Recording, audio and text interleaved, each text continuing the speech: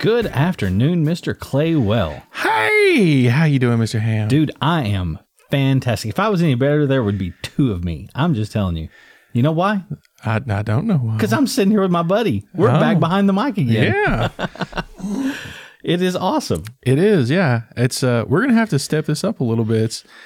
We're getting too far apart again. I'm telling you what, it's the thing is life is in the way.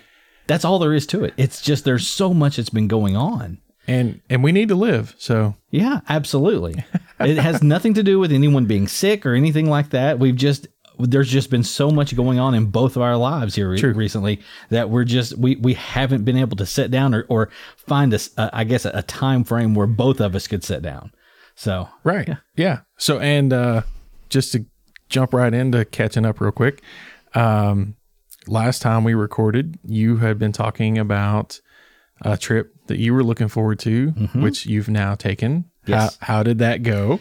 It was fantastic. So Florida, we left at the beginning of October, and we stayed for a week, did the whole fall break thing at Disney.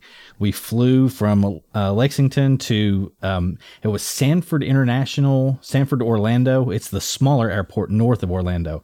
So it was literally like flying from Lexington to Lexington. They were both small airports. Oh, okay. So there was no crowds. Easy to navigate, no luggage issues, direct flight, and it was cheaper than like going to the big airport. Right. So ended up going, and we spent the first couple of days just kind of relaxing, and then Monday during our trip we hit the Magic Kingdom, and for anyone out there that's done the whole Disney thing, the Magic Kingdom is like a triathlon. I mean, it is a run from the time you get going until the time you end. But the amount of rides we were able to get on was phenomenal. So this is our okay, list. Wait, give me just a second. I'm sorry. Total noob here, but I'm thinking about doing a trip one of these days. So when you say the Magic, so I know Disney is huge and they've got like multiple. So when you say the Magic Kingdom, that is where the castle is. So that is there's 4 parks inside. Okay, so Disney Magic Kingdom is like it's Cinderella's castle. Yes, and it has and the whole thing is like the Magic Kingdom is set up like a wheel. So the Cinderella's castle is in the center. And branching off from the castle is each one of the areas. So like you go into Tomorrowland, or you go into Frontierland, or you go into, what was that? Like Main Street and Colonial Fair. And so you basically can branch off from the castle to go to these other places. And they're also interconnected as well. But, it's one of the 4 parks. You have Magic Kingdom, Epcot, Hollywood Studios, and Animal Kingdom. So each one of them is its own standalone thing. Okay, so again, novice question. Okay, where is the Harry Potter? That's Universal. That's Universal. Oh, that's Studios. a different. That's not even Disney. That's not Disney. Yeah, Disney does not. Son of a gun! I thought that was Disney. No, Disney does not own Harry Potter. Oh, well, I thought they owned everything. My bad. I mean, they own Florida, so I mean, I guess effectively they own Harry Potter since it's there. Okay. But no. So we get to the Magic Kingdom, which is the oldest of the parks. That's in Florida. Okay. And we started riding rides. We got there at like 9:30, quarter till 10, something like that. Straight into the park. And then of course, you know, my daughter, I'm like, well, what do you want to do first? And she was like, I don't know. Cause she can't remember anything that was in the park. And I was like, all right, well, here's what we've got. And the first thing that came out of my mouth was, do you want to go see Ariel, the Little Mermaid? And she was like, yes. So that was our first stop. So we did Under the Sea Journey of the Little Mermaid. Then we went to Dumbo Flying Elephants, that ride. Right. Then the Barnstormer, which is kind of like it's like a smaller roller coaster that's like it's Goofy based. So it sounds like something that would be out of the Rocketeer. Yeah, well, it's like he is it looks like an airplane, like you're riding in airplanes, and the whole thing is like all of the crazy stunts that Goofy has done, like being shot from a cannon and all that kind of stuff. So the Barnstormer. Then we did the Haunted Mansion, which is a classic. Right. Pirates of the Caribbean, another classic.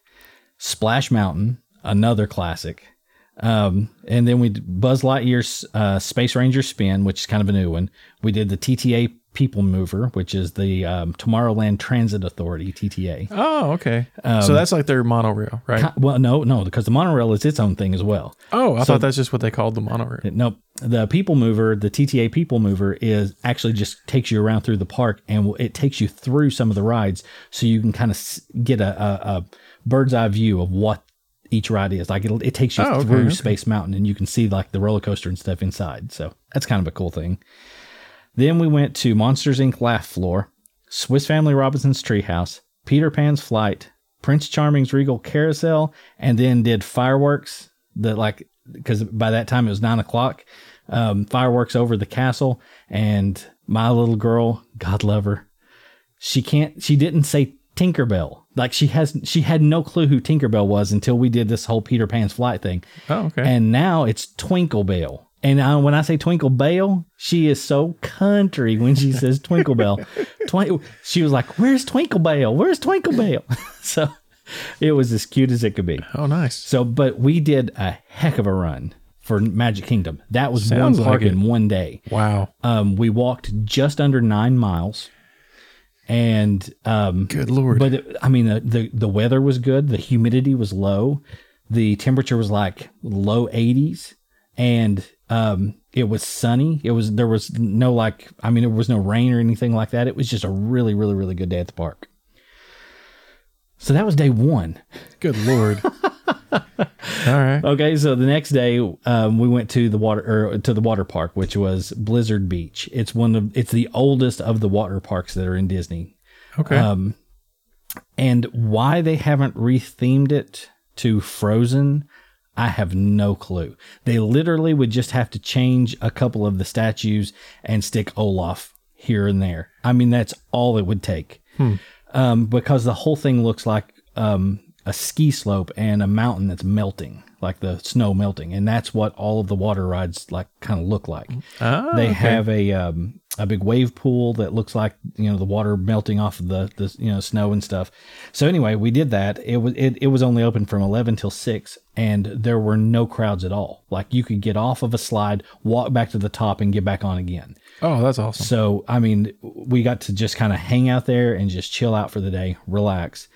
The next day, we got up and did Hollywood Studios, and we rode the Skyliner, which is their kind of like the gondolas. Like you've been to like Ober-Gatlinburg. Have you ever been to? I know what you're talking about. The ski lift type things. Yeah. So we rode those from our hotel to Hollywood Studios, so didn't even have to get on a bus or anything like that to get there. Oh, that's awesome. And that day, the humidity decided it wanted to crank up. The temperature cranked up. Oh, that's not cool. Not even close. So the first thing, of course, then was Slinky Dog Dash, which is a big roller coaster. And when I say big roller coaster, it's like my size roller coaster, adult size. And my little girl loved it. Like 4 years old, and she was like, Slinky Dog Dash is the greatest thing on the planet. So would that be from Toy Story? Yep. Okay. Yeah. Okay. And I mean, it looks like Slinky Dog, Right. And even like there are parts of it where I guess it triggers as you go past, like you're starting to go down a hill, and he'll go, whoa, and he'll like, hang on, and stuff like that. It's really, really cool.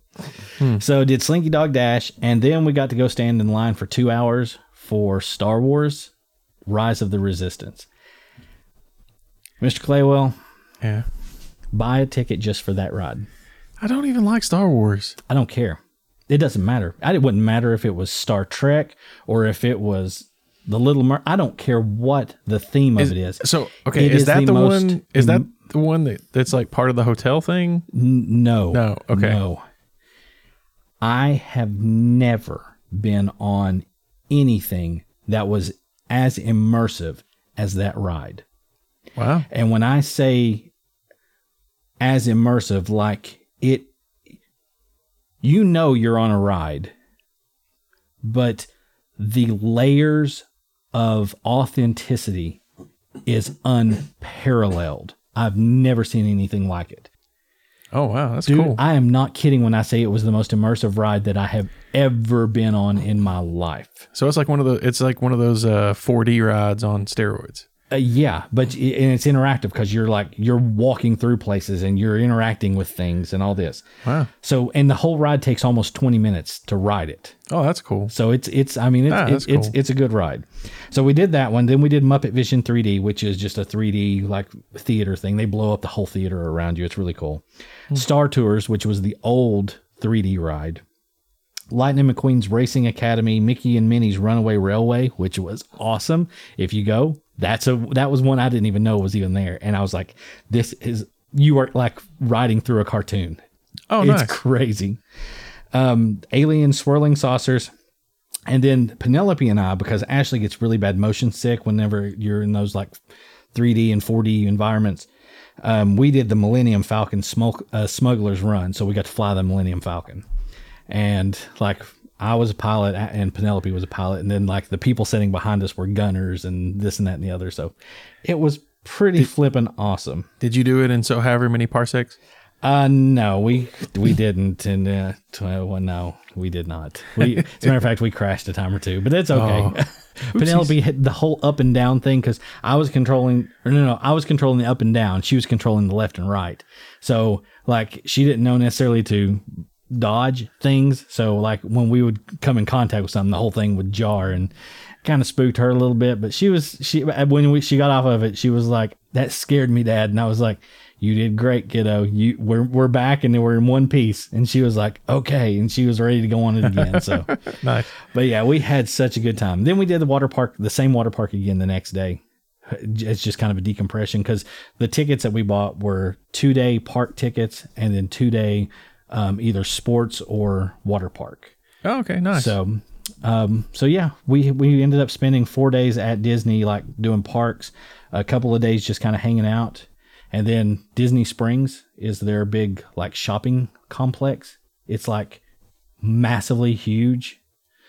And they have like, I want to say it's probably the world's biggest Disney store there. Well, I would imagine. Yeah. And that's where I got the Dole Whip. Oh, which, again, 43 years old. How I've missed Dole Whips my whole life. I mean, I don't know, but it was phenomenal. Cool. I found out also that there's a place in Danville that makes them, so I can get one close. Disney itself, I don't know if you know much about Disney. It's the size of San Francisco. Oh, yeah, it's huge. That complex is monstrous big. And there's as much underground as there is above ground. Yes, there is. And the how quickly they can change things from like, one night was the Boo Bash, which used to be like the not so scary Halloween, but they're not doing that because of COVID right now. But they close the park, or they don't really close the park. They just kind of, everybody leaves at like 8:30 or 9. And within like 15 minutes, it goes from being, just 50th anniversary Walt Disney to Halloween Walt Disney. It's like almost like instantaneous. Wow. So it's crazy how much of a well-oiled machine that thing is. Oh, yeah, I'm sure. Yeah. So it was great. It was an awesome trip, and really, realistically, not much more expensive than any other type of vacation. So cool. Yeah. Very cool. Yeah, I want to check it out one day. It's well worth the time and I'm just going to tell you, just talk to people that have gone before, so that way you kind of know, because it is so big and so overwhelming that it's easy to get lost in Disney. Oh, I can imagine. Yeah. So and I really haven't been up to much besides work. So I didn't really do anything entertainment wise other than just work. I had to take a out of town trip for a week. So since I don't really have any big interesting travel plans to talk about, I just want to jump right into it. Last time we kind of teased we were going to be doing some conspiracy theories. Right. And I just picked this one. I just found out that it's something that you're already familiar with, so you can help me. I'm sure I'm going to miss some stuff when I talk about some things, but I just want to start it by reading everybody the clues and see if they can figure it out. As I have gone alone in there, and with my treasures bold, I can keep my secret where and hint of riches new and old. Begin it where warm waters halt, and take it in the canyon down, not far, but too far to walk. Put in below the home of Brown. From there, it's no place for the meek. The end is drawing ever nigh. There'll be no paddle up your creek, just heavy loads and water high. If you've been wise and found the blaze, look quickly down your quest to cease. But tarry scant with marvel gaze, just take the chest and go in peace. So why is it that I must go and leave my trove for all to seek? The answer I already know. I've done it, tired, and now I'm weak. So hear me all and listen good. Your effort will be worth the cold. If you are brave and in the wood, I give you title to the gold. I love it. Oh, I love it. And that, of course, is the poem that contains at least 9 clues to the hidden treasure of one Mr. Forrest Fenn. From the book? From his autobiography, The Thrill of the Chase. Yes, yes. Yeah, there are a few conspiracy theories that are kind of revolving around this, but I mean, I think it's one of the most fascinating things out there. I would share this with my class. Nice. Yeah. Yeah. So, I mean, one of the things that caught me about this is, one, it's fun. It is. There's nothing really too political or serious about it in any regard. And it reminded me of some of those, like Rat Race. Yes. Did you ever see that movie? Yes. Yeah. So like the Rat Race, there's been a couple other of those movies through the years where it's like a bunch of people hunting for a treasure. I think of the Goonies. Yeah. Goonies is another one. Yeah. One-Eyed Willie or whatever. Yep. Yeah. Finn would be the One-Eyed Willie character. But yeah, it's just, this was a real guy. Yep. His actual name is Forrest Fenn. And allegedly he took a treasure with gems and precious metals in a treasure chest worth a value of approximately $2 million. Yep. And buried it somewhere in or near the Rockies. And this was one of the biggest clues that he gave as to the treasure's location. Right. In his book, it is also accompanied with a map, I believe. It is, yes. Wyoming, Colorado, and northern New Mexico. Yeah. To just kind of narrow it down a little bit for you there. Kind of give you an idea of where to look. Yep. Effectively, you're looking at the western portion of the Rockies. That's kind of what it is. Okay. Yep. So I just thought it was really interesting. I know the guy was real. He was. And some things that I didn't know, I knew that one of the things that sparked him to do this was he was diagnosed with cancer. Yes. And he was told that it was most likely terminal. Yeah. And so that prompted him to do something extreme. Yep. And this was how he dealt with that. Now, what I did not know, however, was it was 22 years after he received the diagnosis that he actually buried the treasure. So I thought the way I had heard the story, I thought it was pretty much within a year or two after he got diagnosed. Yeah, that's what I had initially heard as well. But yeah, no, he received his cancer diagnosis in 1988 and released, well, I don't know when he buried it, but he released the book in 2010. Yep. So 22 years later. Yeah. And then I believe he passed away in 2020, September 7th, 2020. 2020. Okay. Yep. Yep. I remember that, or I know that because I had one student in my class that was absolutely obsessed with this. Like, this was like the height of what this kid was like. If he didn't remember anything else from my class, he remembered the Finn treasure. Okay. And whenever I heard Forrest had passed away, I sent a text to his mom and was like a message, and I was like, "Hey, did you hear that Forrest Finn passed away? This was something that he was very interested in, and I just thought I'd pass this little information on." And she wrote back a few minutes later. It was like, "Yeah, we saw that on the news this morning. It really hit him hard." And I was like, "Yeah." So, but there was something else that hit him hard too, and that is, of course, that I'm not going to say anything else. This is just I love this stuff. So Forrest Finn is awesome. This is one of my guys. Right. So, there's been a lot of stuff surrounding Forrest Finn in his life, and not just the treasure. So before this whole treasure hunt thing that he sparked, he had gotten into trouble with antiquities laws with the FBI. Yeah. For allegedly stealing Native American artifacts. And also not just stealing, quote unquote, stealing Native American artifacts, but some of the things that he had purchased and then resold were knockoffs. Trafficking. Yeah, were knockoffs. They were not real. Okay. They and like he sold them for large sums of money. So yeah, he got in trouble for that as well. Yeah. Well, it says, so some of the stuff included pieces of chainmail from the Pecos National Historical Park, human hair, a feathered talisman, a bison skull, and some of those items were confiscated by the federal authorities, but no charges were filed. Yeah. So,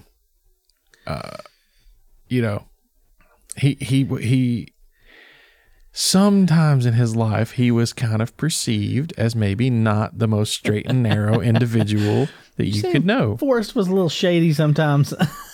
He could, yeah, he was known to, he could be a little, you didn't know if he was necessarily on the up and up. Something too, I'd heard, he used to be, or he was fairly cantankerous as an old dude. If you showed up at his place, and specifically if you were asking him about the treasure, he would run you off, sometimes at gunpoint. Well, I can't blame him. I mean, he was like, buy the book. Yeah, it's all in there. I wouldn't want to encourage people. No, I mean, that's what he did though. His thing though, I don't know. His thing with encouraging people though was he was encouraging adventure. Yeah. Now, I have read several articles and interviews with Forrest during the research for this where, yes, he states that his intent with this whole caper was to get people out in nature. Exactly. And get them to explore the natural beauty of our world. Yes. Yeah. Yeah. And that's if you read through the clues, there are places on that map that they think that points directly to and gives you good jumping off points. But to do that, you have to be out there in it. You have to be in nature and you have to be looking around you to find these things. So yeah, I mean, I completely understand. And that was his big thing too. That was one of his big things, was being out and experiencing the world. So he just wanted to pass that passion along, and if he had to do it by sticking a box of gold somewhere out there, then so be it. Right. So my introduction to him was actually Josh Gates with Destination Truth. Yeah. They did an entire episode on it. That was the first time I'd really ever heard of him. And then I started kind of digging around in it and was like, you know what? This is fascinating. And because it has the map and because it has like the little poem and things like that, I was able to use it in my classroom, specifically when we were doing like our lessons on geography and maps and how they're used more so than just, open your phone, pull up Google Maps and tell it where you want to go. And my kids, and, we would read it. We would read the passage and, I would give them a little brief history about Forrest Finn. We would take a look at what was supposed to be in the treasure box because there are pictures of what it is supposed to have looked like out there. And yeah, they of course the kids were always, we're talking third graders and fifth graders. They were fascinated with this. And the fact that, someone just stuck a map out there in a book and was able to get people looking. Right. That was great. I mean, it was something that was real world, and it brought lessons into, reality for these kids. So it's a very good teaching tool. I can see anything to spark an interest, and that's one thing I think good teachers do. Not just trying to brag on my co-host, but if you can find something in the real world that sparks an interest in the subject, that's absolutely not abstract. I always tried to do that. I always tried to bring reality into it, because there are so many odd concepts out there. If you can't relate to it, I mean, it's hard to retain it. Right. Okay, this all sounds great, right? He buried the treasure. So what's the conspiracy? Right. Well, there are a lot of people who say that Finn never actually buried a treasure. Right. Well, I mean, he didn't really bury it. He just hid it. Well, okay. Well, okay. Yeah. Yeah. But he never actually hid the treasure. Right. That this was all a ruse to sell copies of his book, to make him money, because the dealing in artifacts had gone south for him. The whole thing when the treasure was found is wait. The treasure was found? Yeah. So eventually, So eventually somebody claimed that they found the treasure. Right. But the alleged person who found the treasure expressed to Forrest that he wished to remain anonymous. So Forrest told everybody, some anonymous person found the treasure, guys, gals out there looking for it. Don't waste your time anymore. It's been found. Here's what he says about it. Okay, this is what Forrest said about it. This is on June 6, 2020. Finn posted on a searcher's blog, Thrill of the Chase, that the treasure had been found. He says, it was under a canopy of stars in the lush, forested vegetation of the Rocky Mountains, and had not moved from the spot where I hid it more than 10 years ago. I do not know the person who found it, but the poem in my book led him to this precise spot. I congratulate the thousands of people who participated in the search and hope they will continue to be drawn by the promise of other discoveries. So the search is over. Look for more information and photos in the coming days. And from there, that's what was said by Finn. That's what he posted after the quote-unquote treasure was found. Right. Okay. Sorry. Go ahead. Oh, no. That's good. So, but that's one of the big sticking points with the conspiracy theorists is, why would you not release the name of the person that found the treasure? Why would you not show photographic evidence that the treasure had been found? We're just supposed to take your word that somebody found it. Yeah. And so a lot of people think that this is all a ploy by Forrest to get out of it because he knew his time was short. Okay. And I mean, if you look at it, I mean, he released that article you said in June, or that statement, and he passed in September of the same year. So, I mean, it's a little coincidental that it had been buried for 10 years. And then suddenly then 3 months before he dies, somebody found it. Yeah. That's kind of the conspiracy is that, and then I don't know the exact timeline here. I had it, but I've lost it. So apologies. I'm a terrible researcher. I don't know the exact time frame, but there was so much pushback against Forrest that the gentleman who found the treasure eventually came forward to say, no. Yep. It was me. I found the treasure. And then he posted some pictures, but he posted pictures of himself with Forrest and the treasure. Okay. Yeah, so this leads to further conspiracies that Forrest poked around until he found somebody willing to falsely claim that they had found the treasure and meet him to take photos with the treasure that he never hid in the first place. The person that supposedly have found the treasure, his name is Jack Stuef, Stuef, medical student from Michigan. He says that he revealed that he found Finn's treasure, decided to disclose his identity by going public in an interview with Outside. But due to safety reasons, he had preferred to stay anonymous, but he thought that a lawsuit was going to reveal his identity because he was being sued by evidently someone else that knew that he had found it, and they thought that it was going to end up becoming public record. So he did say though that 2 small items that were supposedly in the chest was not in the chest: a small golden frog on a necklace and a Spanish emerald ring found at San Lazaro. He said that Forrest it actually found these items in his personal collection, and was able, or he found the frog, but he did not find the missing emerald ring. So, something too that always kind of struck me about this was they said that Forrest didn't just drop the box off and leave it. I've heard from various different places that he continuously would go back to that spot and remove things and put other things in, change things up. And he also said that I had heard that he said that when he put the items in the box, that the pricing, the value of the items was somewhere around $1 million.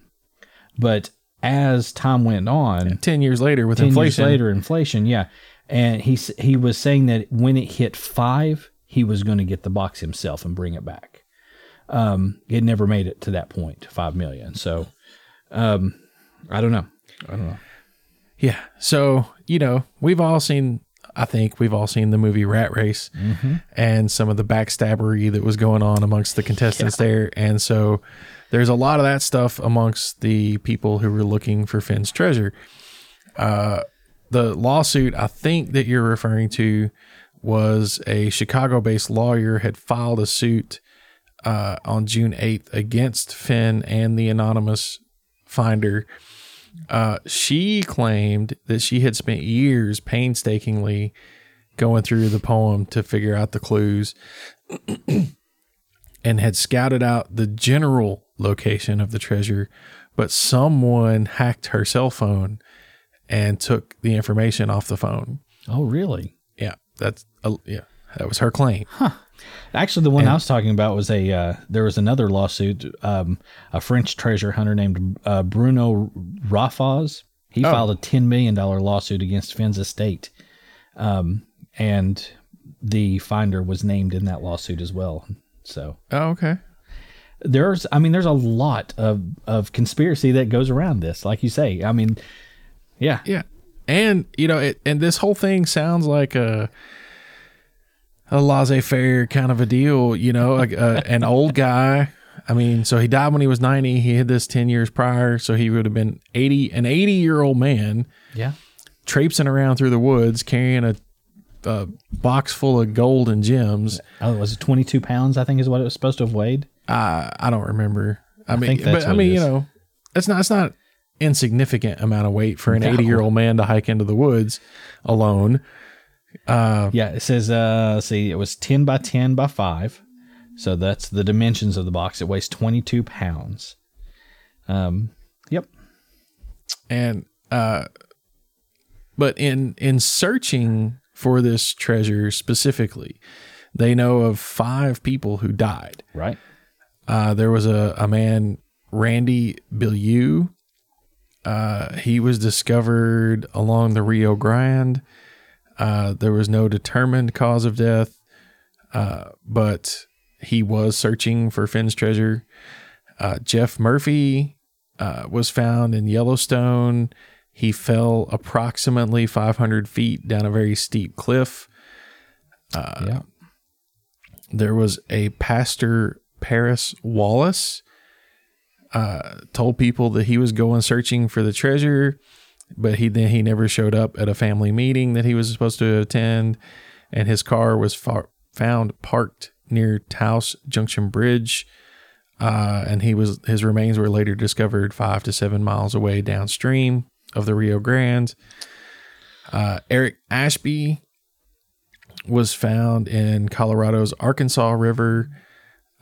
Friends and family stated that he had moved to Colorado in 2016 specifically to hunt the treasure, and he was last seen a month prior to the discovery of his body, 10 to 15 miles upstream.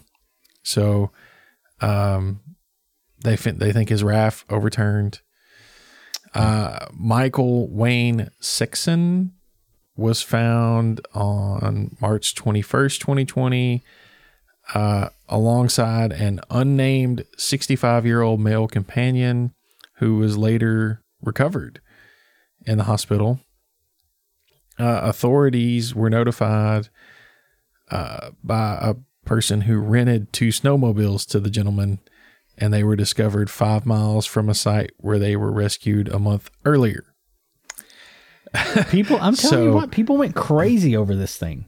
There were thousands and thousands and thousands of people that were looking for it. And like I say, my introduction to it was Josh Gates. He did, of course, he does that show that's right. And he hooked up with 3 or 4 different treasure hunters, and they all had different ideas of where it was located and how they went about it. Like there was one that was a lady and her kids, like her daughters, and they would go out and search for it. They had metal detectors and things. There was another lady that he went downstream in a raft with, and she was like, I know it's got to be close here. It's got to be behind one of these rocks because there's the blaze, and this is down from Brown, and this is there's the waterfall and all. She was like, this has to be the spot. Right. And I mean, it was just one of those things. It's interesting to know that there were that many people interested in it and involved in the chase, but I don't know. I would have loved to have found it myself if it was really out there. But I mean, yeah, a couple $1 million worth of metal, precious, gold and gems. Well, why not? And something that, like I said, that always intrigued me was the fact that he was supposed to have gone back and forth. People would watch him to see where he was going. And I'd even heard stories that he would go to specific spots, and then disappear for a while, and they would be like, oh, he's gone to the treasure. So that would be the spot where they'd take off, and he would be like nowhere close to where it was actually found. Just basically throwing people off the trail. So I don't know. He's just a strange guy. He was a strange dude. I don't know. The whole thing that just got me with it was the intrigue around the discovery. Yeah. If the guy had just come forward and said, hey, I found the treasure. And had the box. And had the box and posted the pictures and everything. Okay, cool. It would have been done. But the way it was so close to Finn's death. Yeah. When it was just miraculously found after being hidden for 10 years. Yeah. It's one of those things that stuck with me, like when I heard about it. And it was so One-Eyed Willie from the Goonies. And I'm just like, what? This is just crazy. Like it literally sounds like a bad movie. It does. It really does. It's just. So yeah, anyway, that was my big conspiracy theory, is this whole deal around Forrest Fenn. If you've never heard about it, it's kind of a cool story just to look up. And apparently, if you're teaching geography and map reading, it can be a good tool for that. It's a good teaching tool, especially before it was found, because then you can go, kids, it's out there. So if someone's going to go out and find it, and they're going to use this map to do so, along with these clues, and of course that piques someone's interest. So yeah, I thought it was a really, really good teaching tool. Yeah, it's interesting, and I know I read a lot of stuff about the home of Brown. Well, something to that limerick, that poem that he put out there. Mm-hmm. I've always heard that it's not in order. Like you can't start at the top and go, okay, it's this clue, this clue, this clue, this clue. That it's out of order. So you have to know where to start, and then from there know which one is next, and then which one is next, and which one is next. So yeah, there's 9 clues in there, but right, they're jumbled. So where's the jumping point? So yeah, I think that was something else that was, I thought, intriguing about how he did that. So I don't know, interesting guy though, Forrest Fenn. Yeah. And, once I found out about the whole kind of cloak and dagger discovery, and then finding out that he'd been in trouble with the law, and he had been kind of doing shady stuff with other business deals, and he'd always had this kind of roguish, I think that's kind of the best word for him. Yeah. Right. I don't think he was like a straight up criminal, but he was always kind of this, shadowy kind of guy, shadowy, roguish kind of guy that was always flirting with the darkness, and never actually like going fully committed to like murder or something like that. But just, he'd be the guy that maybe you could buy a bag of weed off of or something. Like he was just always just a little on the outside of the law. I can see that. But yeah, I don't know. And like one of the biggest things to me though, once I found out about this whole deal, was I knew that the cancer diagnosis had sparked him to take the action. Yeah. I didn't realize that it was 22 years after the diagnosis. I didn't either. I thought it was closer. I thought it was in 98 that he was diagnosed, and he had but that still would be 12 years. Yeah, you're right. But I thought it was a lot closer to the diagnosis point, and because it seemed like I had even heard at one point or read somewhere at one point that he had been diagnosed with the cancer, and they told him that it was terminal. They had only given him a few months to live, so he decided to do this. And I could be completely wrong about that, but I don't know if maybe he was diagnosed with cancer that first time, and maybe it went into remission and it came back on him or something. I don't know, but anyway, yeah. Yeah. I don't know. And that is often the way with cancer. It is. Like remission and recurrence and remission and recurrence. Exactly. And that's what I was thinking that's what I had heard at one point, that he had seen a doctor and they told him basically, the end is near for you. And that's really what sparked him to move at that point. But I don't know. I'm like I say, I can maybe completely wrong about that. So don't quote me on that one. Right. And just if you want to look it up for yourself, there is a website called finsolve.com, and they list the step-by-step breakdown of the poem. And, if you believe that the treasure was actually found, and if you believe the guy is telling the truth about where he found it, this gives you the clues breakdown as to where to start, where all of the clues point to on the map. Yeah. So that you can like look up all these places and do it all yourself. Yep. So it's pretty cool. Yeah. It's a lot of fun. That one is a lot of fun. And honestly, that's just kind of what I wanted to do. It was something fun because the last few have been raising my blood pressure, and that's not healthy for me. I'm already taking medicine for that. So yeah, me too. I just wanted to do a fun one. This is, I didn't want to do like JFK Magic Bullet, or moon landing, or flat earthers, or nothing like that. Just something nice and fun, a fun little conspiracy theory. Okay, so mine's not as fun. It's just weird, like very weird. Okay, I like weird. Okay, what you got? Okay, so I had heard about these things a few years ago, and it was one of those things that kind of like it was almost like something that just kind of ate at my brain. And I was like, okay, so first, why? And secondly, what is it pointing to?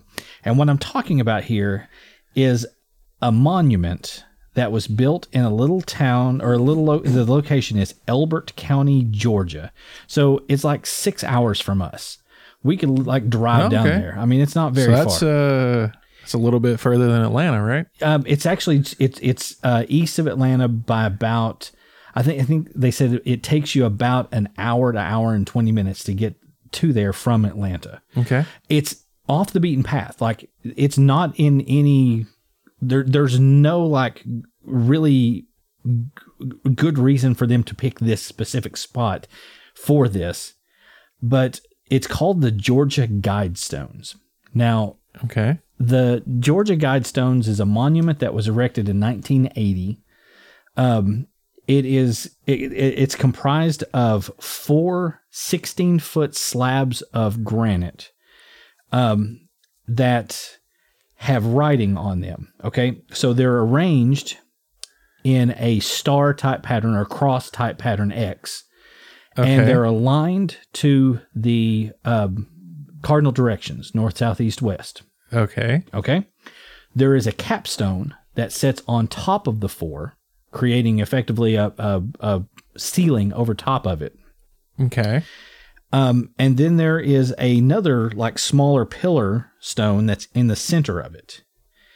On these stones that is etched in 8 different languages, 10 guidelines, if you will. 10 commandments? Well, that's just it. They are the rules for rebuilding a society. So effectively, what would happen after, say, an apocalypse? Something that wipes out most of the planet. Okay. These are the rules that for rebuilding humanity. The first one is maintain humanity under 500 million in perpetual balance with nature.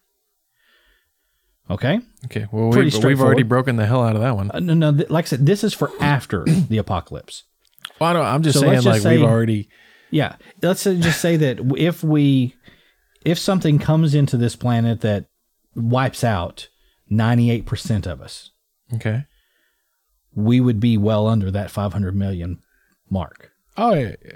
I'm just saying, so like, I'm just reading the rules right now. We've already broken that one. That's all I'm saying. That one's broken. Okay. Number 2, guide reproduction wisely, improving fitness and diversity. Now, see, that sounds a little bit like eugenics. It very much so sounds like eugenics. I don't know if I agree with that. Number 3, unite humanity with a living new language. One language. Okay. Okay. All right. Tower of Babel, anybody? Uh-huh. Yeah. Rule number 4, rule passion, faith, tradition, and all things with tempered reason. Okay. Be wary of things, right? Moderation. Number 5, protect people and nations with fair laws and just courts. Just courts? Don't use law enforcement officers? Just courts. Basketball courts? Does that count? That Tennis works. courts? I'll take it. Okay. Number 6, let all nations rule internally, resolving external disputes in a world court. New World Order, right? UN? United Nations is a good example of that. Yeah. Or what's the Hague? Is that the one? I don't know what that one is. War criminals? Oh, yeah. And that's it. Okay. Number 7, avoid petty laws and useless officials. Oh, wow. America screwed on that one. I don't know, man. See, okay. Let's finish them out first, okay? And then we'll go back and we'll look at each one of them, right? Okay, so 8, balance personal rights with social duties. Number 9, prize truth, beauty, love, seeking harmony with the infinite. And number 10, be not a cancer on the earth. Leave room for nature. Leave room for nature. Okay. So these are that's the 10 things that are inscribed on here in 8 different languages. Okay. We don't know who built it. How do you not know who built it? So nobody really knows except for one dude, and he's not talking. So he built it? No. So in this, in 1979, this was commissioned by a guy. Let me find his name real quick. It is. Okay. Well, while you're looking at the name, the 8 languages. Yep. That they've used to write these instructions are English, Spanish, Swahili, Hindi, Hebrew, Arabic, traditional Chinese, and Russian. Yes. Okay, so R.C. Christian is the person that came in and commissioned this. He's claimed to be working on behalf of a company and a small group of loyal Americans, quote unquote. Okay. We know for sure that R.C. Christian does not exist. This is not a real person. This is a name that was just used. The only person that really knows who did this was the people that took the commission. The architect that actually sat down with this guy and took the order and said, okay, we can put this together, The reason that I've read that they chose this spot is because Elbert County, Georgia is supposed to have some of the best, or like the highest grade granite in all of the world. Okay. So they thought, well, it's also kind of out in the middle of nowhere, so no one will really mess with this thing once we get it erected. 16-foot tall structure, right?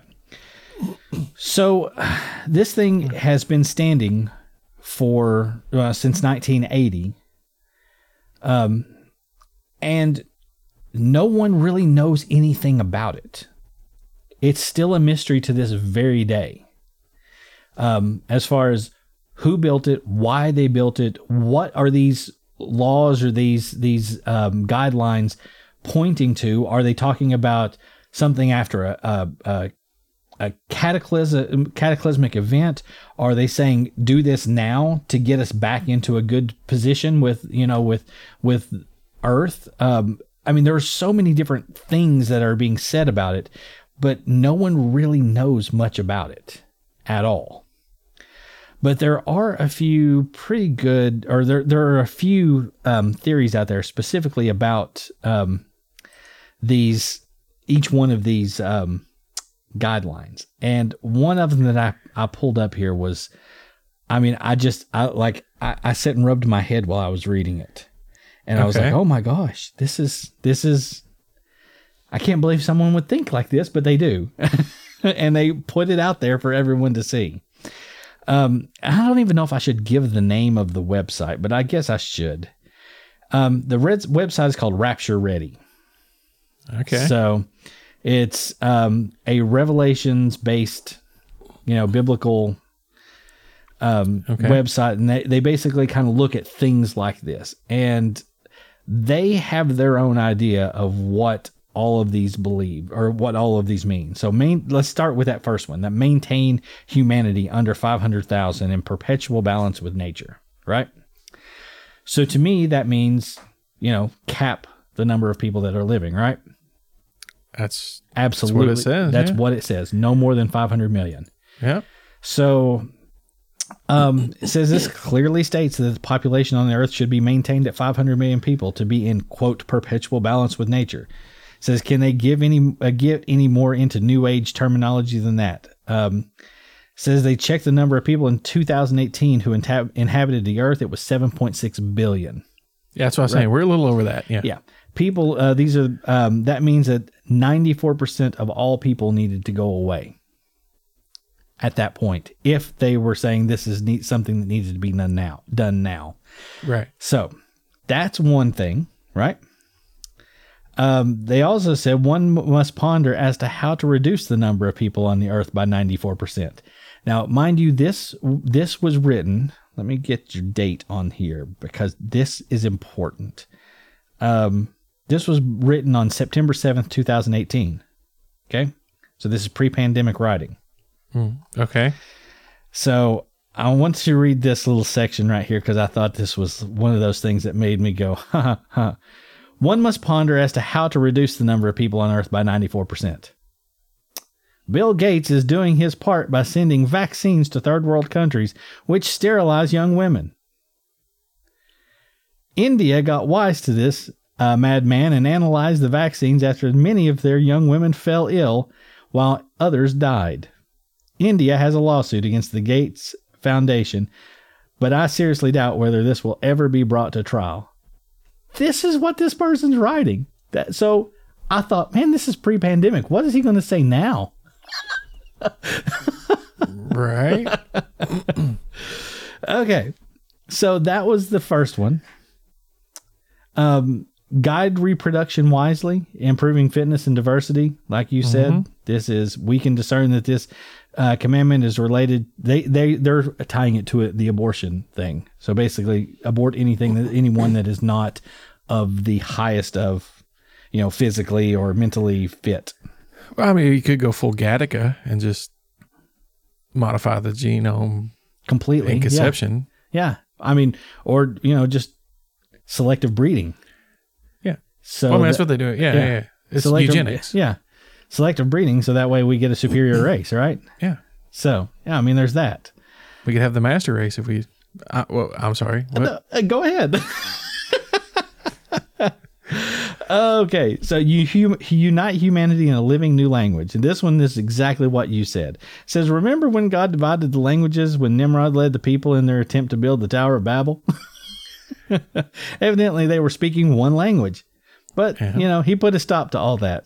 Now humanity's seeking to be united under this new living language.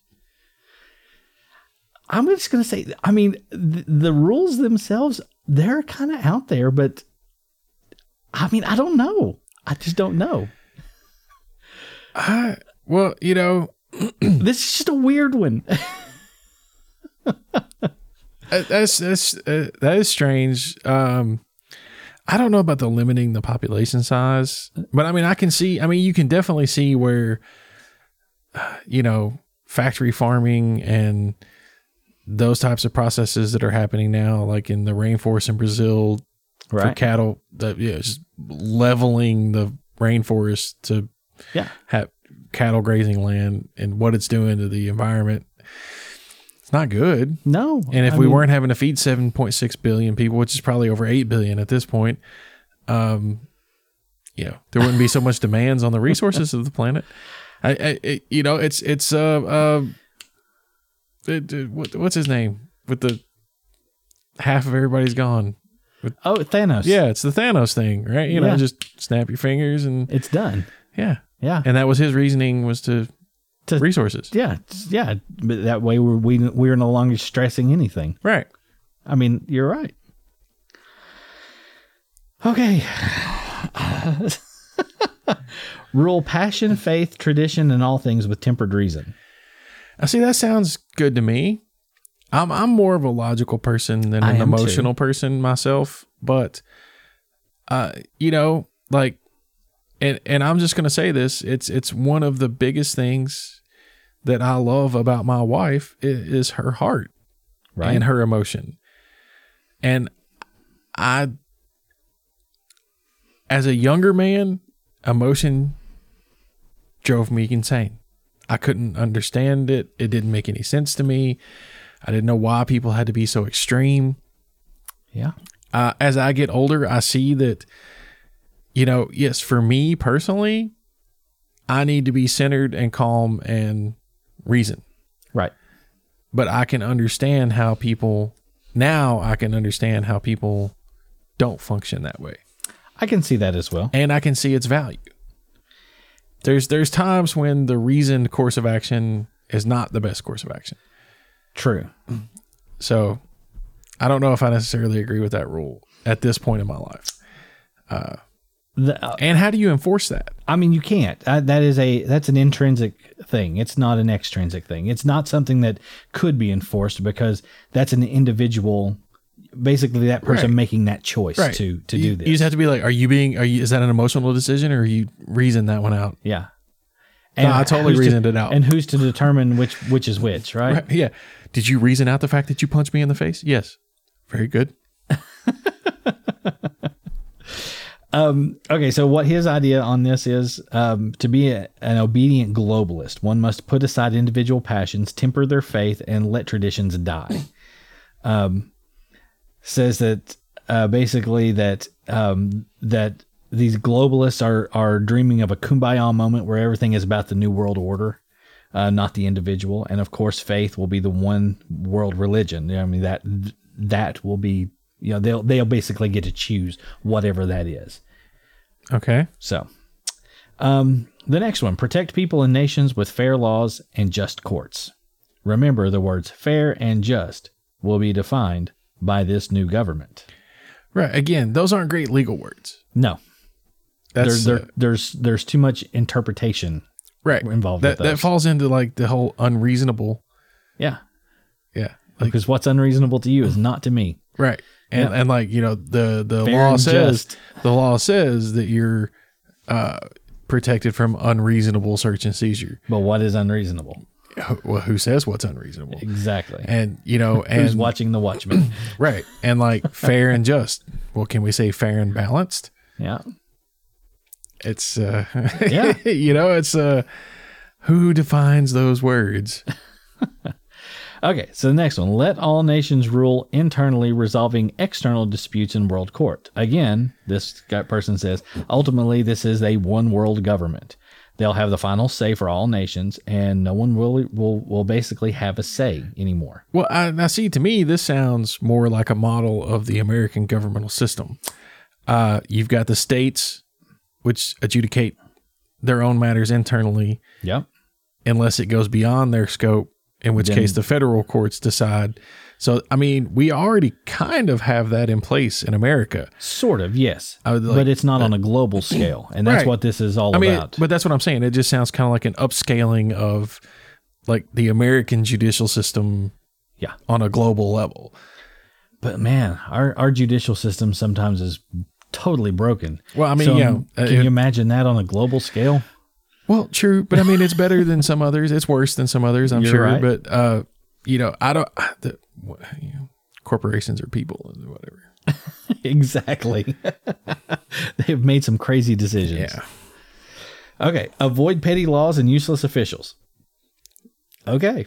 Right. I mean, duh. That's just like don't have corrupt politicians, but. Of course, this guy, he takes this stance with it. He says, I believe this is a commandment that is stating that anything that does not directly impact the NWO is petty and not worth their time. So, again, he's thinking that, these petty laws and useless officials, just because you are living by this rule does not necessarily mean that it matters, because the new world order, the government that is now, has not deemed it legit or not. So it's worthless. I don't know. I don't agree with that. I think that, avoiding petty laws and useless officials, we could use some of that, because that cleans some things up. I mean, yeah, we totally could. And trim some fat, But again, like that's saying like we shouldn't elect corrupt politicians. Everybody says we shouldn't elect corrupt politicians, but that's all that goes. There are corrupt. I used to agree with you, but I have seen too much stuff lately from one notable person, and I'm sure there are others, but there's one that gets all the attention. Yeah. AOC. I gotta say, when I see her on C-SPAN, when I see recaps of her speeches on the floor, when I see her at hearings and the questions she asks and the points she brings up, she doesn't seem like a corporate sponsor, windbag. Like mouthpiece. I mean, Did you see the dress? I did. Yes. I mean, you know what I'm saying? Like she just like. I gotta say, like, she seems like a legit person. Yeah.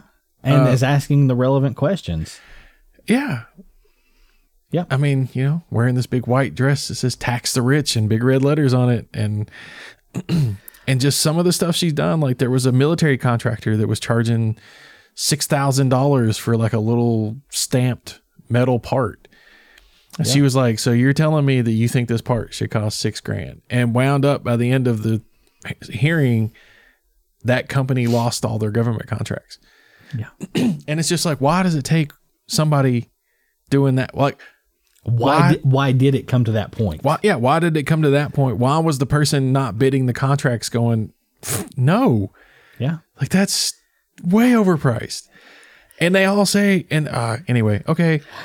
Godstones. No.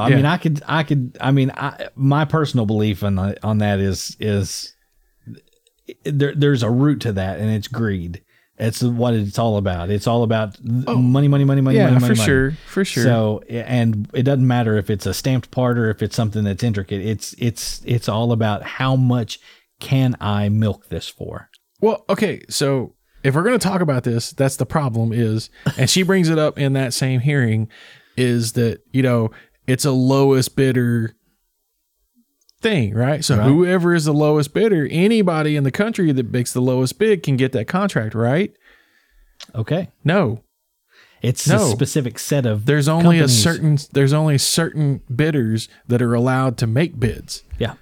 On these contracts. So at that point, that pool is now dwindled to 3 or 4. Right. So I mean, it's just, and there's and just I stuff like that. guarantee you those. I don't want to speculate because that would be wrong. So, yeah. Anyway, yeah. Yeah. So, but yeah, that's a good rule, is to get corrupt and do away with all that yes. kind of stuff. Yeah, it's an excellent rule. I don't know how you enforce that, but no, I don't either. It's a great rule. Okay, so the next one: balance personal rights with social duties. Okay. Mm-hmm. People must understand that under the one world government, individuals must desire to be good globalist citizens and not demand personal rights. I don't think that that's the way that reads. I don't see that at all. It says balance. It does. Balance personal rights with social duties. And I honestly, the way I read this is if you have a society and social rights and social duties, I should say, then being a good person, you should be able to balance those two, your personal rights and your social duties. It's like going out and voting. Yeah. I mean, I can't say anything about this one because the stuff I want to say is going to make me mad again. So I'm sorry. Am I going to raise your blood pressure? No, it's just balancing personal rights and social duties is, I think, a real problem in this country. And it goes like to stuff we're experiencing right now, like trying to get people to wear masks. Yeah. Doesn't hurt anybody. No. Doesn't hurt you. Wear a mask. It's the polite, socially responsible thing to do. But the converse of that is, the personal rights of nobody's going to tell me, and there's no balance there. No. So that's what I don't see anything wrong with balance. Yeah, I don't either. I agree. I'm with you on that one completely. Yeah. I'm trying to talk about it without getting myself mad. Okay. But I don't see anything wrong with balance. Are we going to be driving to the Guidestones here in a few hours? Well, so while you've been reading, I apologize. No, you're it good. Looks like I'm ignoring you, but it just caught my attention. I've never heard of this before. And I pulled up an interesting article, and there's a lot of detail stuff on here that's just blowing my mind. Oh yeah. We haven't got to that yet. All of the astronomical stuff. Yeah. I'm just like, whoa, that's insane. It does some crazy stuff too. Yeah. But I've also, we'll get to that in a minute. Yeah. Okay. Go ahead. Okay. So, prize truth, beauty, love, seeking harmony with the infinite. This guy says, new age, harmony with the infinite.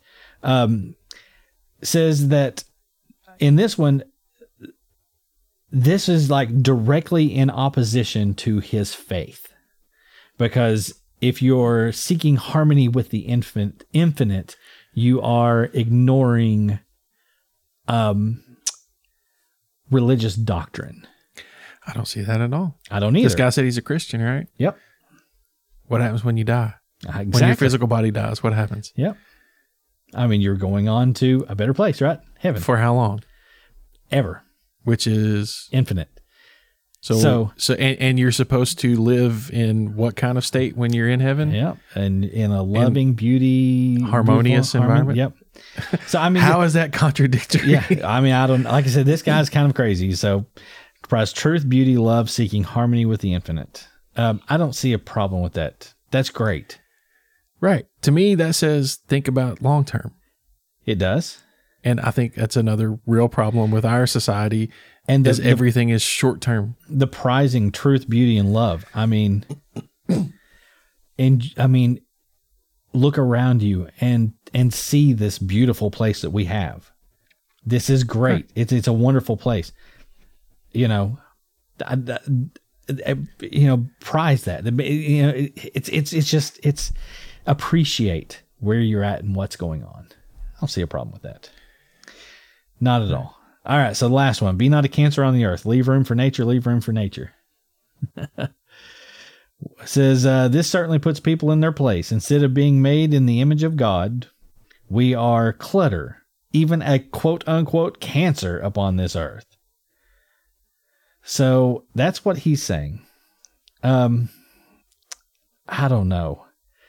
This guy's crazy, obviously.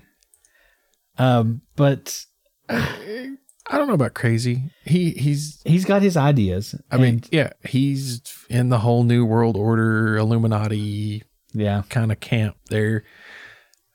I don't agree with him on that stuff. But there's stuff in there that I don't agree with. Right. I don't agree with the eugenics and the population control and forcing everybody to speak one language. Like I don't see the necessity in that. And something too is if this were a guide for after some cataclysmic event, who's to say those things wouldn't work? If we were all wiped out to a point to where you could actually apply these. Right. But I mean, they're contradictory though. Okay. So how do you guide reproduction across the entire planet while letting each nation rule themselves internally? Well, I mean, you're right. I mean, like, how do you, wait. You got to continue on though. Letting them rule themselves internally, resolving external disputes in the world court. So there is an arching. Right. But where's the dispute to be resolved? If you are not following one of these, there's one of those there. That's a dispute, right? So if you are not guiding reproduction wisely, if you are just letting people breed like crazy, then you are not maintaining humanity under 500 million, and you're not guiding reproduction wisely, which would probably fall under that disputes in the world court because you're not following these other things. It's almost like they're kind of building on one another. I don't know. I don't know. I don't agree with those. But anyway, yeah. Okay, so let's talk about a little bit about the details of this thing now, all right? So we've talked about kind of the one idea of an interpretation of this. There is another tablet that is off to the side of the whole thing, and it's the explanatory tablet is what they call it. It's a few feet to the west of the monument. It identifies the structure and the languages used on it. It also tells about the astronomical features of the stones, the date that it was installed, and, quote, the sponsors of the project. It refers to a time capsule buried underneath the tablet, but blank spaces in the stone intended for filling in the dates on which the capsule was buried is to be opened have not been inscribed. So the time capsule is probably not there. Okay. Complete text of the explanatory tablet is it says, the Georgia Guidestones, center cluster erected March 22nd, 1980. Immediately below this is the outline of a square with this written in. Let this be Guidestones to an age of reason. This is written in 4 languages. There are 4 languages on it. It's Babylonian,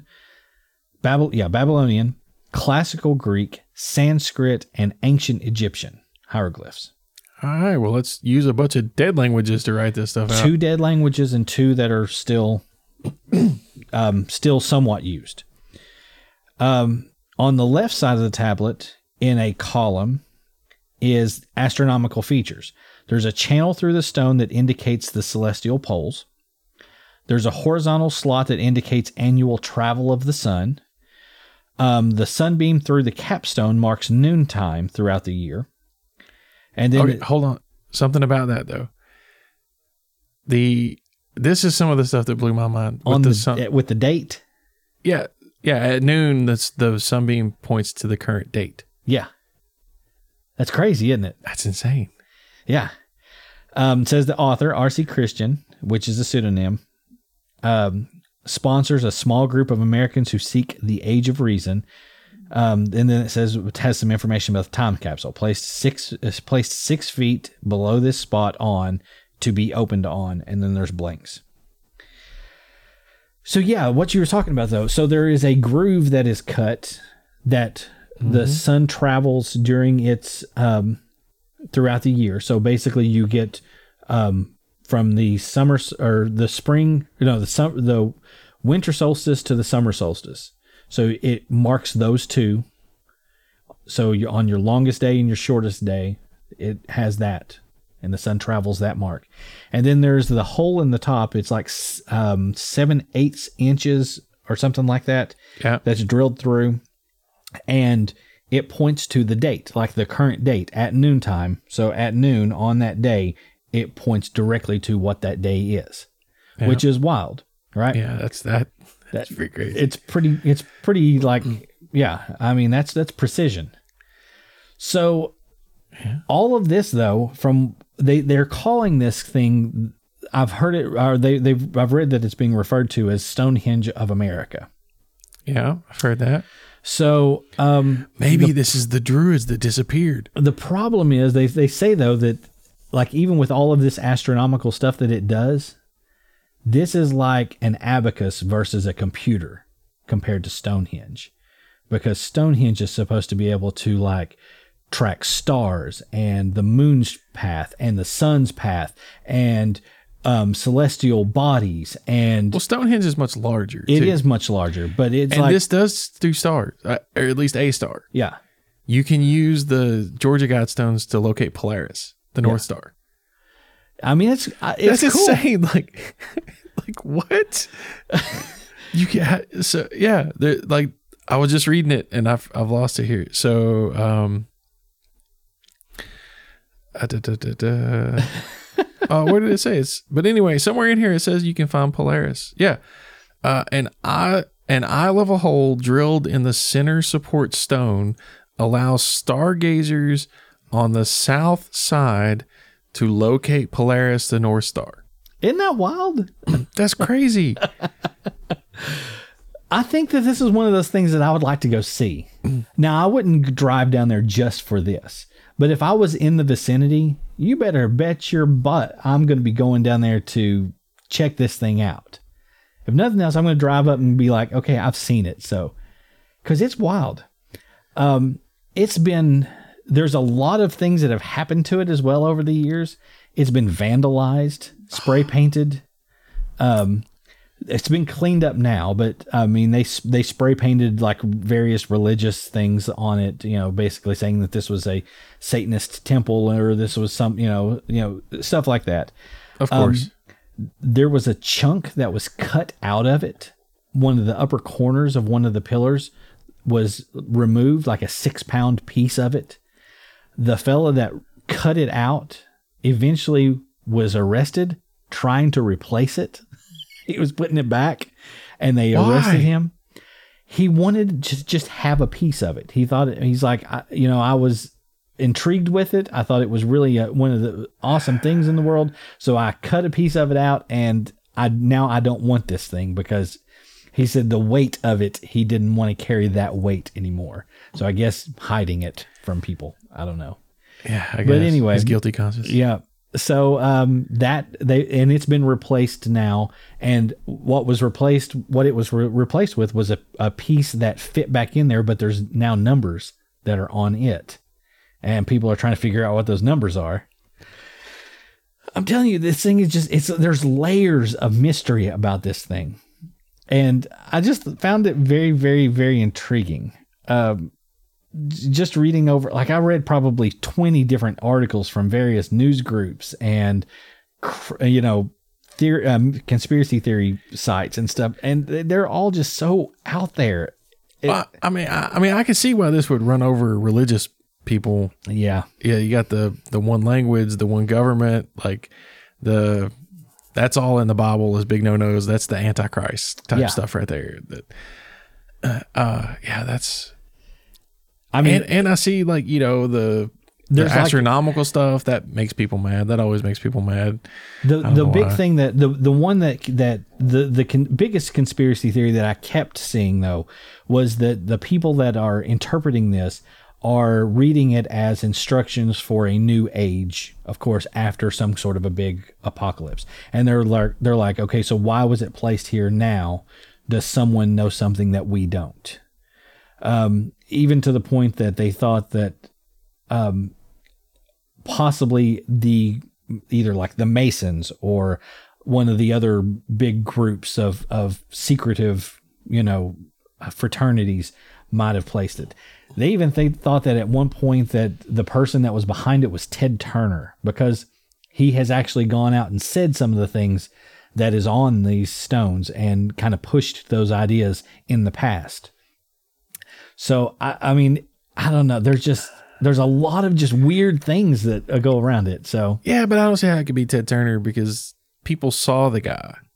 No, they don't think that he personally went out and commissioned. Oh, he's paying for it. He's paying. This was funded by him. He is the group of Americans, loyal Americans, or whatever, you know. Okay. Yeah. So yeah.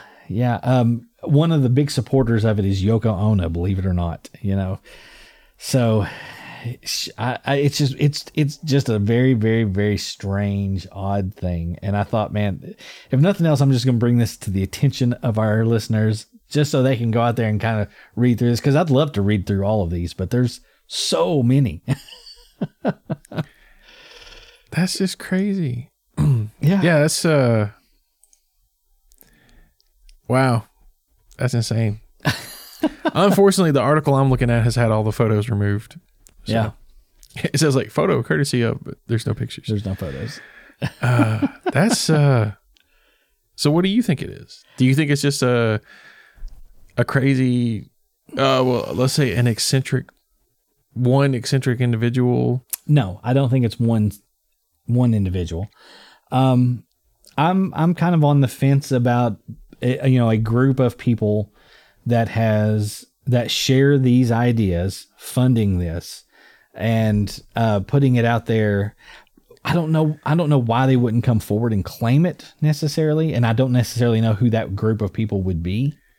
But I don't think it's just one guy. See, for me, does it feel like one dude to you? Well, okay. All right. Two people can keep a secret if one of them's dead.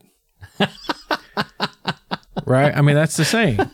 Okay. I didn't make that up. That's like a saying, a colloquialism or something or whatever. But I think if this was a group of individuals, something would have been leaked. Somebody would have slipped somewhere. It's possible. So I think this is probably one person with a lot of money funding it. Is it Ted Turner? Probably not. I mean, he is out there. Could it be Yoko Ono? I don't think she has the money. Yeah, she's world-renowned artist. She was married to a world-renowned artist. Well, she's still. There are people out there that love her and think. I mean, they buy her paintings. Literally, the only thing I know about her is there's a Bare Naked Lady song. Yeah. Where the guy goes like, "Would you be my Yoko Ono?" And that's all I know about her. Yeah, she's a little out there. I mean, she's a photographer and a painter, and she writes poetry, and she does the music thing. And she broke up the Beatles. And I mean, there's all these things that she's done, but and there are people out there that absolutely love her and think. Oh, I'm sure there are. So I don't know anything about her. I don't know. I don't think she would be necessarily. I don't know. She could be the one. You never know. I think there's a group. I think that there's a group of people. I don't think it could be a group. You don't think so? I don't. I really don't. Legitimately, I think if it was more than like two people, somebody's going to talk. That's possible. Yeah. I mean, it's. Stuff gets out. People can't keep their mouth shut. People love talking. People love bragging. So, I mean, eventually somebody would be like, oh yeah, we had that thing, put a big joke. I just don't see. I mean, it's not a joke.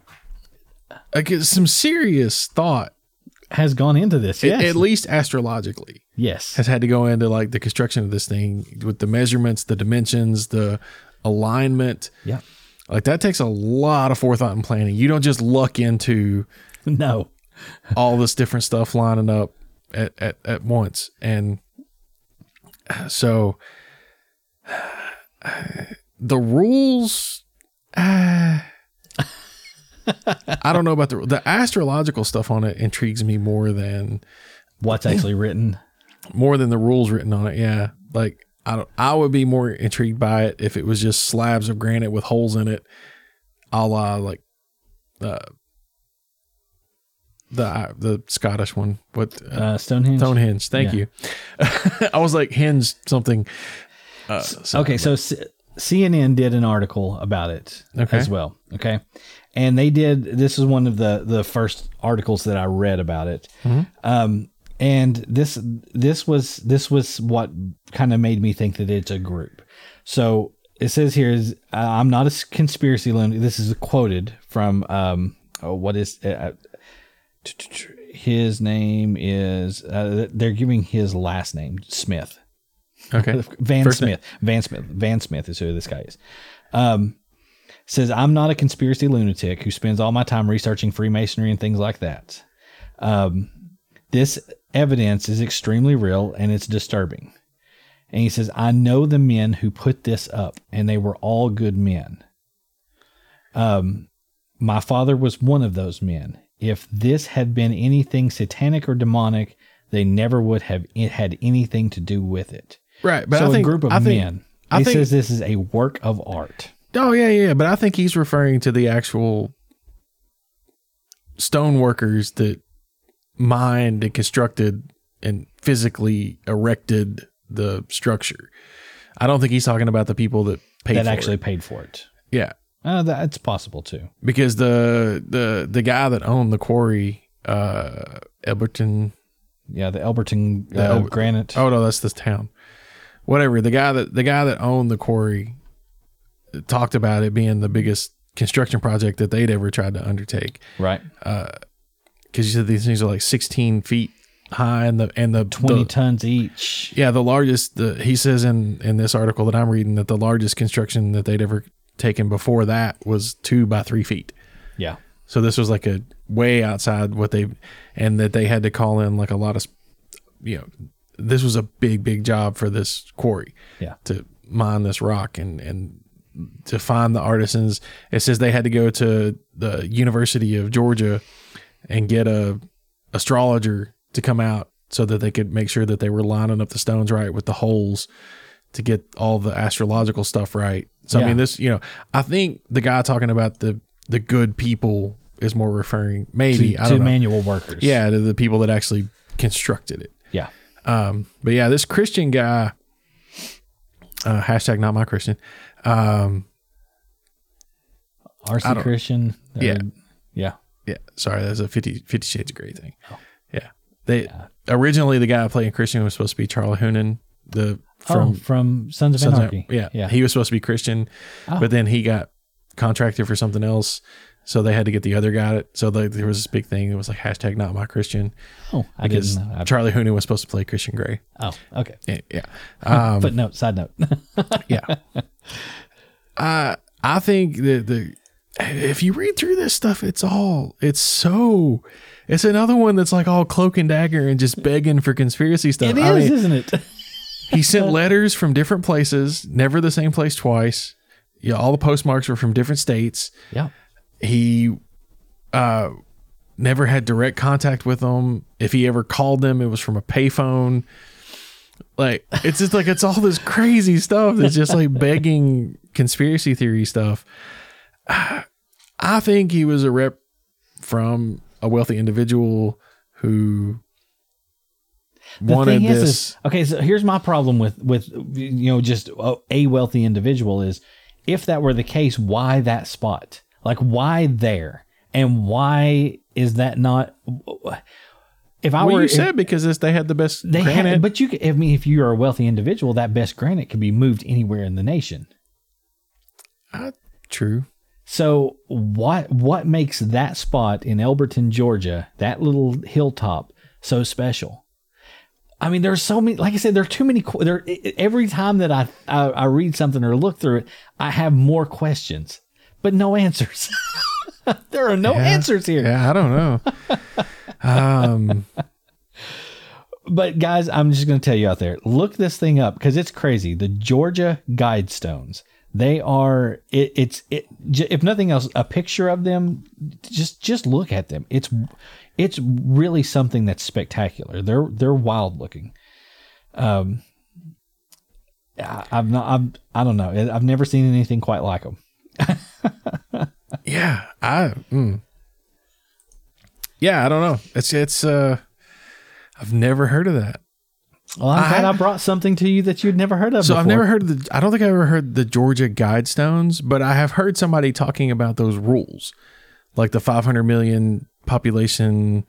Was it like on a web or it was on a podcast somewhere.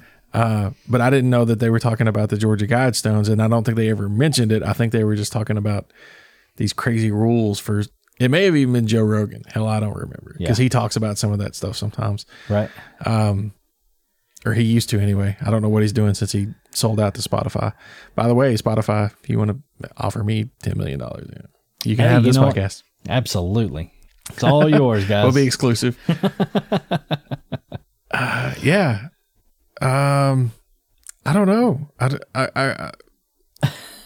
The only thing I could think is you wouldn't want to do it on the West Coast anywhere. Because of the earthquakes. Because of earthquakes. You wouldn't want to go like Texas or anywhere because of tornadoes. I mean, tornado is not going to mess with that thing. 20 tons a piece.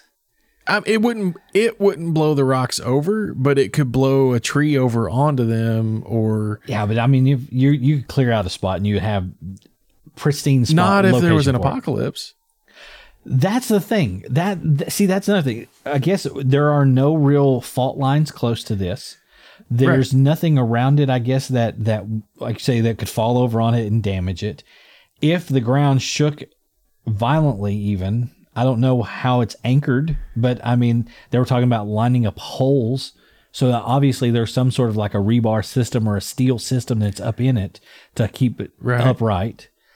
I mean, it's like I said, there are just too many questions that I'm just shooting from the hip. I don't know, but I'm just assuming. I don't know. Geographic stability, weather, maybe it's.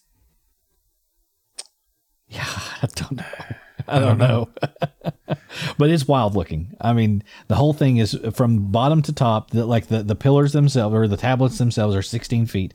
The thing is 19 foot 3 inches from the ground to the very top of the capstone. The 6 granite slabs, 237,746 pounds in all. Yeah. That's a £250,000. That is a £250,000. Wow. It's crazy. It is 90 miles east of Atlanta, 45 miles from Athens, Georgia, and 9 miles north of the center of the city of Elberton. I don't know, man. That's crazy. Yeah.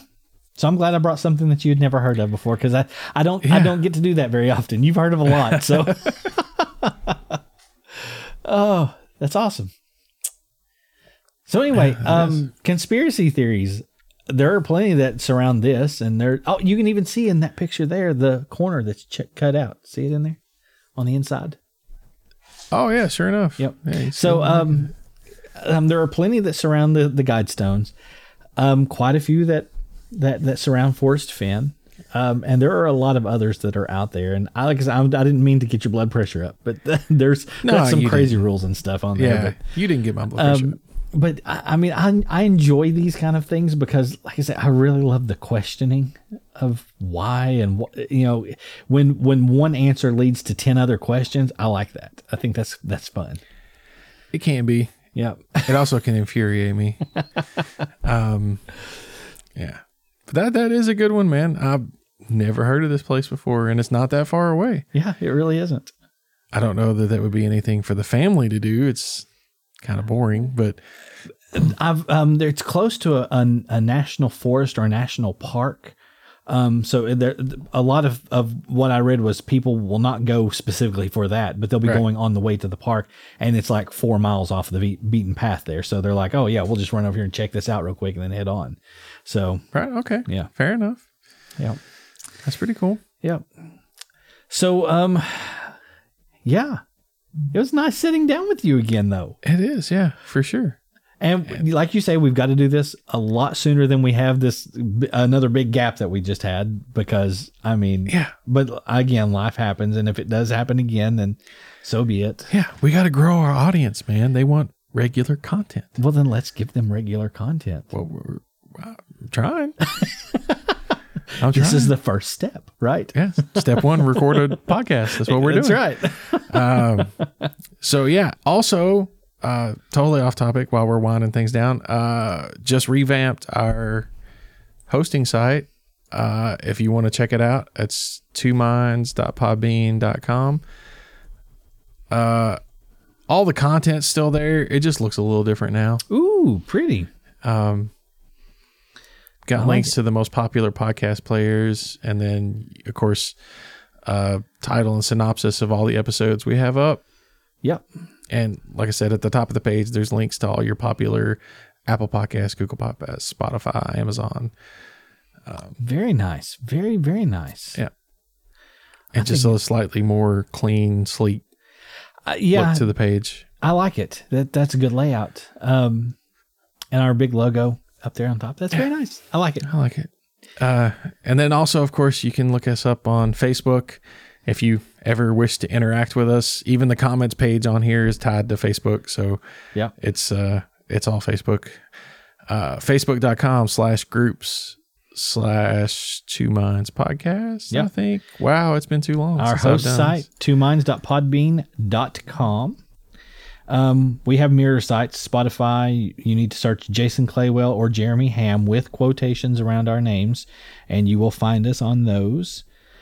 You can send us an email, twomindspodcast@gmail.com. Or if anybody still out there uses Twitter, I haven't used Twitter in I don't know how long. My phone every now and then beeps and says I have a tweet, but at Two Minds Podcast, if I see something from that one, I promise you I'm going to look, and I'll probably respond. So yeah, there are multiple ways to get a hold of us. If you know us personally, shoot us a text message. Come and knock on the door and say hi. Yeah, we love interacting. So by all means, drop us a line. Let us know what's going on. Absolutely. Love hearing from everybody. Absolutely. So, dude, Disney was great. I'm just going to tell you, like I say, though, talk to people that have gone so that way you're not like just walking around the park like